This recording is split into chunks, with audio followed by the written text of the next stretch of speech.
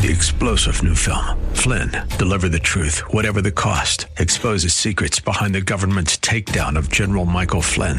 Flynn knew what the intel world had been up to. He ordered the first audit of the use of contractors. This set off alarm bells. He told the truth. He was the most dangerous person for Donald Trump to hire. They had to get rid of Flynn.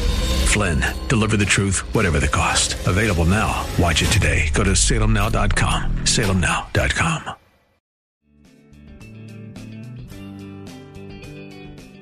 Grace and peace to you, and welcome to Radio for Real Life with Sean Azzaro, the senior pastor of River City Community Church in San Antonio, Texas. A church that exists to help people just like you find the real life you were created for and find it to the full. That's what Jesus promised in John 10:10. And we've just begun a new series that started on Easter Sunday called Awake, and it's all about the resurrection of Jesus. But how do you know if the resurrection of Jesus is real? How do you know if his resurrection is real to you? The proof, promise, and power of the resurrection is in the Bible. The real question is it in you? You can follow along with the notes and discussion questions for your own Bible study on the media page for this series, Awake, as seen at reallife.org. But the Bible study begins now. Pastor Sean is teaching from 1 Corinthians 15 and from the book of Romans. It's time for Radio for Real Life. Resurrection is not a doctrine to be learned. It is a life to be lived. Now, Paul gives three directives in light of this conversation about resurrection. And honestly, if you just look at them, they almost come out of the blue. They seem a little bit out of left field. It's like, wow, why is he talking about that? But understand, it is in the context of this discussion about resurrection. The first is this. He says, do not be deceived. Do not be deceived. And what's funny is he goes on and says, do not be deceived. Bad company corrupts good morals. And we love that scripture, don't we? Especially all we parents who our kids are hanging around with someone who we don't like. Okay? And so we cherry pick and pull this one out. Aha! Do not be deceived. Bad company corrupts good morals, young man, young woman. Mm-hmm. And by the way, parents, God bless you. Keep it up, all right? Because it's true. But just because that's how we use it doesn't mean that's how Paul was using it. It's a truth that applies in a lot of different ways. Don't forget, he was talking about this conversation about resurrection. He's talking about a group of people who are living below what is available to them. And he's saying to them, in other words, you are impacted by your surroundings. And your view, your experience, your walk of the resurrected life is being impacted by the culture. You're being impacted by them instead of you impacting them. He's saying that's a problem. I want to suggest Paul was seeing some of this, and I think we see some of this among believers, just living in a culture-induced coma. And we live in a culture that I think is experiencing a culture-induced coma. Four things I think people face and that are just cause us just to check out. Deceived, they're divided, they're distracted, they're discouraged. Paul started out with the conversation and said, don't be deceived. We live in a culture of deception, and it's bothersome. It really is. It's like truth doesn't matter. You can have absolute truth that is obvious and right in front of someone's face, and we have literally been inoculated against truth. And one of my favorites, and this is great, where you'll say, but this is the truth. And someone will say, well, that's beautiful that that's your truth. My truth is different. Do you know that's the dumbest thing anyone will ever say to you? And you need to throw a yellow flag like a football ref, just throw a flag. Foul. See, truth is not like that. Opinion is like, you could say that's your opinion. That's cool. You want to say that's your opinion? Awesome. And I'll respect your right to have an opinion. Right or wrong, you have a right to an opinion. It's just one of the things that God gave us, which I'll ask him one day, what were you thinking, God? But, no, I won't. I won't do that. But when you say that, no, this is my truth versus that can be your truth, you don't know what truth means. Truth exists regardless of our opinions about it or how we feel about it. And that's one of those things we just got to understand. As people who really say, I want to live the fullest life that God has for me, what I was created for, then my aim should be to align my life with truth, not look for kind of weird ideas of truth that kind of match my bizarre life. And you'd realize we live in a world, because of the beauty of the internet, that you can find some goofball to back up any goofy thought that you want to kind of reinforce. Whatever truth you want to make up, the internet is so vast and wide, there's so many people and they're all kind of talking about things. You'll find someone to back you up and say, see, it's on the internet. It must be true. It's like, come on. I mean, we go back and forth, obviously, on origins, on how we got here. Were we uniquely and creatively designed by an intelligent, benevolent God, a creator? Or are we an accident of biology and chemistry?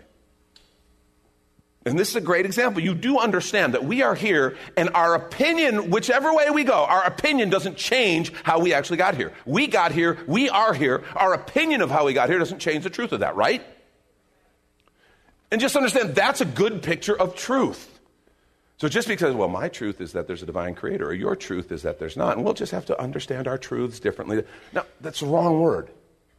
That's how we get into a culture of deception, where things are professed as true that just aren't, and any reasonable person who's willing to step back and just say, wait a minute, my goal is to align with truth, not get truth to match up where I'm at, will be able to see it. We're deceived, we're divided. I don't need to talk about this much, but the divide in our world and our culture, our politics, is just killing us. It's causing us to look at people not as people anymore, but as a set of issues. And either they're on my side or they're on that side, and so I'm against them. They could come, give you a gift and say, I take this position. I think you're awesome. And you would go, yeah, but they're wrong on these 4 other things, so no, I can't have anything to do with you. I don't care if you think I'm awesome. You're on this side of the political aisle. We got to stop that. We just got to check out, okay? We Christians, let's just make a decision. We're out. And I'm not saying we're out of participating in the culture and voting and trying to influence. I'm saying we're out of this idea of dividing right up the middle and saying they're the other side, they're the other side. I don't care if you're right and pointing at the left, or if you're left and you're pointing at the right. You're looking at people who Jesus loves dearly, who he died for, and who are lost without him just like you. When it comes to our need for our Savior, our need for the power of God to transform our lives, there is no us and them, it's just us. We're all in the same boat. And we need to understand that. We need to walk in that common idea. We don't need to be divided. We don't need to be distracted. See, when you talk about the deception and the division, some people just want to check out and are distracted. It's just like, I just want to fill my time with whatever I can just to not have to think about it. So yeah, I just, I want to work throughout the week, keep my head down, do my job, and then go to the lake on the weekend. Or I want to, go and watch as many movies as I can. Or I want to go and get into my favorite sports team or whatever. And we're just looking for distractions. And I'm not saying there's anything wrong with the lake, movies, or sports. I enjoy them all. I'm just saying we can use those things to fill up so much space that we're just constantly walking around distracted. And obviously the fourth, it's kind of almost more of a result, is we become discouraged. It's like, there's got to be more. Is this all there is? There's got to be more. And the good news that Paul is giving us is there is more. There is more. But if that's where you're at, Paul has a word for you. He has a word for you, and he said it right in the scripture there. And here's his word for you. Wake up. Wake up. See, resurrection is not a doctrine to be learned, it's a life to be lived, and you can't live that life if you're unconscious. Paul says, wake up. And remember what he said? He said, wake up from your drunken stupor. He's talking to brothers. This is not a scripture kind of warning against the ills of alcohol. Okay? He's saying, wake up from your drunken stupor. Now, I don't really know what he's meaning here and what that looks like. There's some guy in the back right now going, well, I could tell you, preacher, I know all about it. He's a very good man, Paul. He's smart. Wake up from your drunken stupor. Stop and think about it. Senses dulled. Mind just kind of not wanting to think about it. Too many professed believers are just going through religious motions. I think he's talking about our spiritual senses dulled to God's work, his presence all around us, and what he's doing, and what he's inviting us to be a part of. And yet we live in a world, and we live lives that just constantly dull our senses. mean, stop and think about it. Think about the things that are kind of lined up against us that will dull our senses if we let it. Busyness. Busyness will dull our senses. And even as I say this to you, I have to tell you, I'm convicted. Because I can get pretty busy. But we fill our schedules, our calendars so full, I don't have to think about it. I don't have time to think about that kind of stuff. I got to go from thing to thing to thing, and I never have to stop and worry about the deeper things, or never have to stop and look and say, how am I doing, or any of that, because I'm so busy. How you doing? Oh, I'm busy. And let me tell you something about busyness. She always brings her ugly twin sister, Hurry, with her. Okay? And that's another that will just dull your senses to the reality around you. And please, just know, this preacher's not, kind of preaching down at you here. This is one I'm convicted by. I will find myself in a hurry, right? We pack our schedules too full, so we're always having to go to thing, to thing, to thing. So we get in the habit of hurry. I will find myself sitting, and we'll be somewhere and going, oh, we got to get going. And then I realize we don't have anywhere to be. I have nothing else to do right now. But I got to go. And I'm not talking about the bathroom. No, we got to leave. We got to get to it. And Lori will look at me and go like, well, what are you talking about? Where do you got to go? I don't know, honey, but it is important. Come on. Have you ever been like that? Feeling like you're in a hurry. I got to hurry, and then realize I have nowhere to be. You know what's happened? We have ramped up our internal clock so much that it just runs at a pace. And if we're not at that pace, something's wrong. Something's wrong. And understand, we never have time to just slow down, see what's happening, listen for God's voice. Consider, are we living the life that we were created for? And let's take a quick minute to remind you, you're listening to Radio for Real Life with Sean Azzaro, the senior pastor of River City Community Church, in this Easter Sunday message called Awake, which is available right now on the media page at reallife.org, where there you can even watch a video podcast of this message and series. And if you're looking for a new church home, here's your invitation from Pastor Sean. Do you ever look at your life and feel like you were made for something more? Jesus made a simple statement. The thief comes to steal, kill, and destroy, but I came to give you abundant life, real life. I talk to a lot of people, and many seem to feel like they're settling for a whole lot less. Hi, I'm Sean Azzaro, pastor of River City Community Church, and we are so convinced that we were made for something better. We call ourselves a church for real life. I'd like to invite you to join us for one of our weekend gatherings, which are an exciting and artistic blend of music, reflection, and practical insights, all designed to explore the life that God meant for us. River City is located a mile and a half outside of Loop 1604 on Lookout Road across from Otama Park. Service times are Saturday at 5 p.m. and Sunday at 9:30 and 11:15 a.m. River City is a church for real life, so our home on the web is reallife.org. To find out more, visit us online at reallife.org. God created you for something very special. Come find out more at River City Community Church. And now the conclusion to the message, Awake. This is Radio for Real Life. Not only busyness and hurry, how about drivenness? Because now drivenness is kind of the root, isn't it? Drivenness is that thing in us that says, I gotta do more. I got to be more. I got to have more. I got to do more. Got to be more. Got to have more. And see, drivenness will never let you stop and ask why. Oh, why do I got to do more? Why do I got to be more? Why do I got to have more? I don't know, but I just do. And sometimes there are voices, and you're not even identifying them necessarily. They're just voices from the past, voices from your own expectations, voices from peers, voices from parents, whatever. Voices that are pushing you to this drivenness that doesn't allow you to stop and take a look and consider. And you just keep pushing, keep pushing, keep pushing. And ultimately, underlying all those, isn't it fear? Fear is one of the great things that dulls our senses. Just fear. It's what fuels the drivenness. It's what fuels the busyness. Well, yeah, but if I don't have all this stuff on my calendar, then what? I don't know. It would be terrible, wouldn't it? What will people think of me? Who cares? You've been really busy and they don't think much of you anyway, so who cares? The minute you get that wonderful gift of who cares what other people think. I'm not talking about being just insensitive and rude, but I am talking about, come on. That's a fear. That's a fear. And it dulls our senses.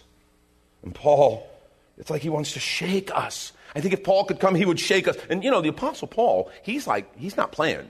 That guy, you read some of his letters, he's crazy, radical. So if he comes to shake you and wake you up, it's a big deal. He's like, wake up! There's so much more that you're missing, brothers, sisters. Look what he wrote in Ephesians 5, beginning at verse 14. He says, for anything that becomes visible is light. Therefore it says, awake, O sleepers, and arise from the dead, and Christ will shine on you. There he is again, wake up! It's interesting, we don't know where he's quoting from. This isn't from the Hebrew Old Testament. It could be phrases, it could be taking several scriptures, putting it together, or this could be something, an early Christian hymn that was already being sung. We don't necessarily know where it came from, but Paul's listeners did, because he's quoting. Awake, O sleeper, and arise from the dead, and Christ will shine you. Again, he's writing to the Christians at Ephesus. And then he gives us advice. Look carefully then how you walk. Not as unwise, but as wise. Look carefully how you walk. Not as unwise, but as wise. Making the best use of time. Because the days are evil. See, this is Paul's kind of little tutorial on how to wake up. He says, first, look carefully. Look carefully. Do you realize we can go through a lot of life and never stop and look carefully?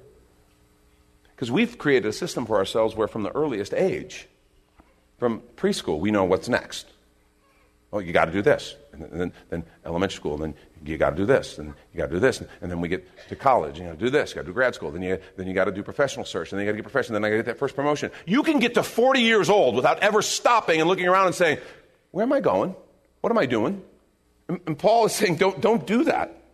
He says, look carefully then how you walk. Look around. Stop. Am I living what God has created me for? Am I experiencing what He designed me for? Look. He says, gain wisdom. He says, don't live as unwise, but live as wise. Gain wisdom. Good news is if you're here and go, well, that's great. I'd like more wisdom. I think I need it. By the way, if you think you need wisdom, that's a great start. It's a great start. And remember, James writes in his letter, he says, if any of you lacks wisdom, ask God, who gives generously. So that's a prayer. When you pray, God, give me wisdom, you know He hears it and He promises to answer it. So that's a great prayer to pray. In your relationships, in your career, in your spiritual life, in your parenting, God, give me your wisdom. He always answers that prayer. How about that one phrase Paul said, making the best use of time. Making the best use of time. That's convicting, isn't it? Because we all have the same amount of time, right? 24/7? We all have the same amount of time when it comes to that. And we live in a culture that has just become unbelievably refined in creating ways for us to waste time. And I'm not here ragging on all four forms of recreation or anything like that. I don't believe that. I think recreation can be and is very good in measure. But if you ever looked around and seen someone who you go, man, they've made the most use of their time. Look at what they've accomplished. Look what they're doing. I just see it and it's like, wow. Well, biblical wisdom is make the best use of time. Wake up. And then he says, because the days are evil. In other words, see your surroundings accurately. Know the difference between good and evil. Be wise. Be aware. Wake up. Resurrection is not a doctrine to be learned.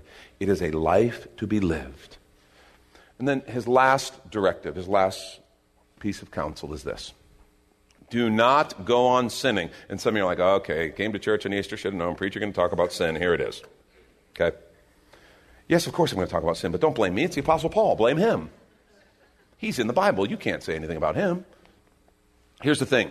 When you hear that, when you hear don't go on sinning, okay, stop sinning, you hear sometimes the kind of bony finger of condemnation that maybe you've heard from somebody. You hear this idea of, what you're doing is making me mad and you need to stop. And you kind of have this picture of God. Look, you guys are ticking me off. You've seen the billboard. Don't make me come down there.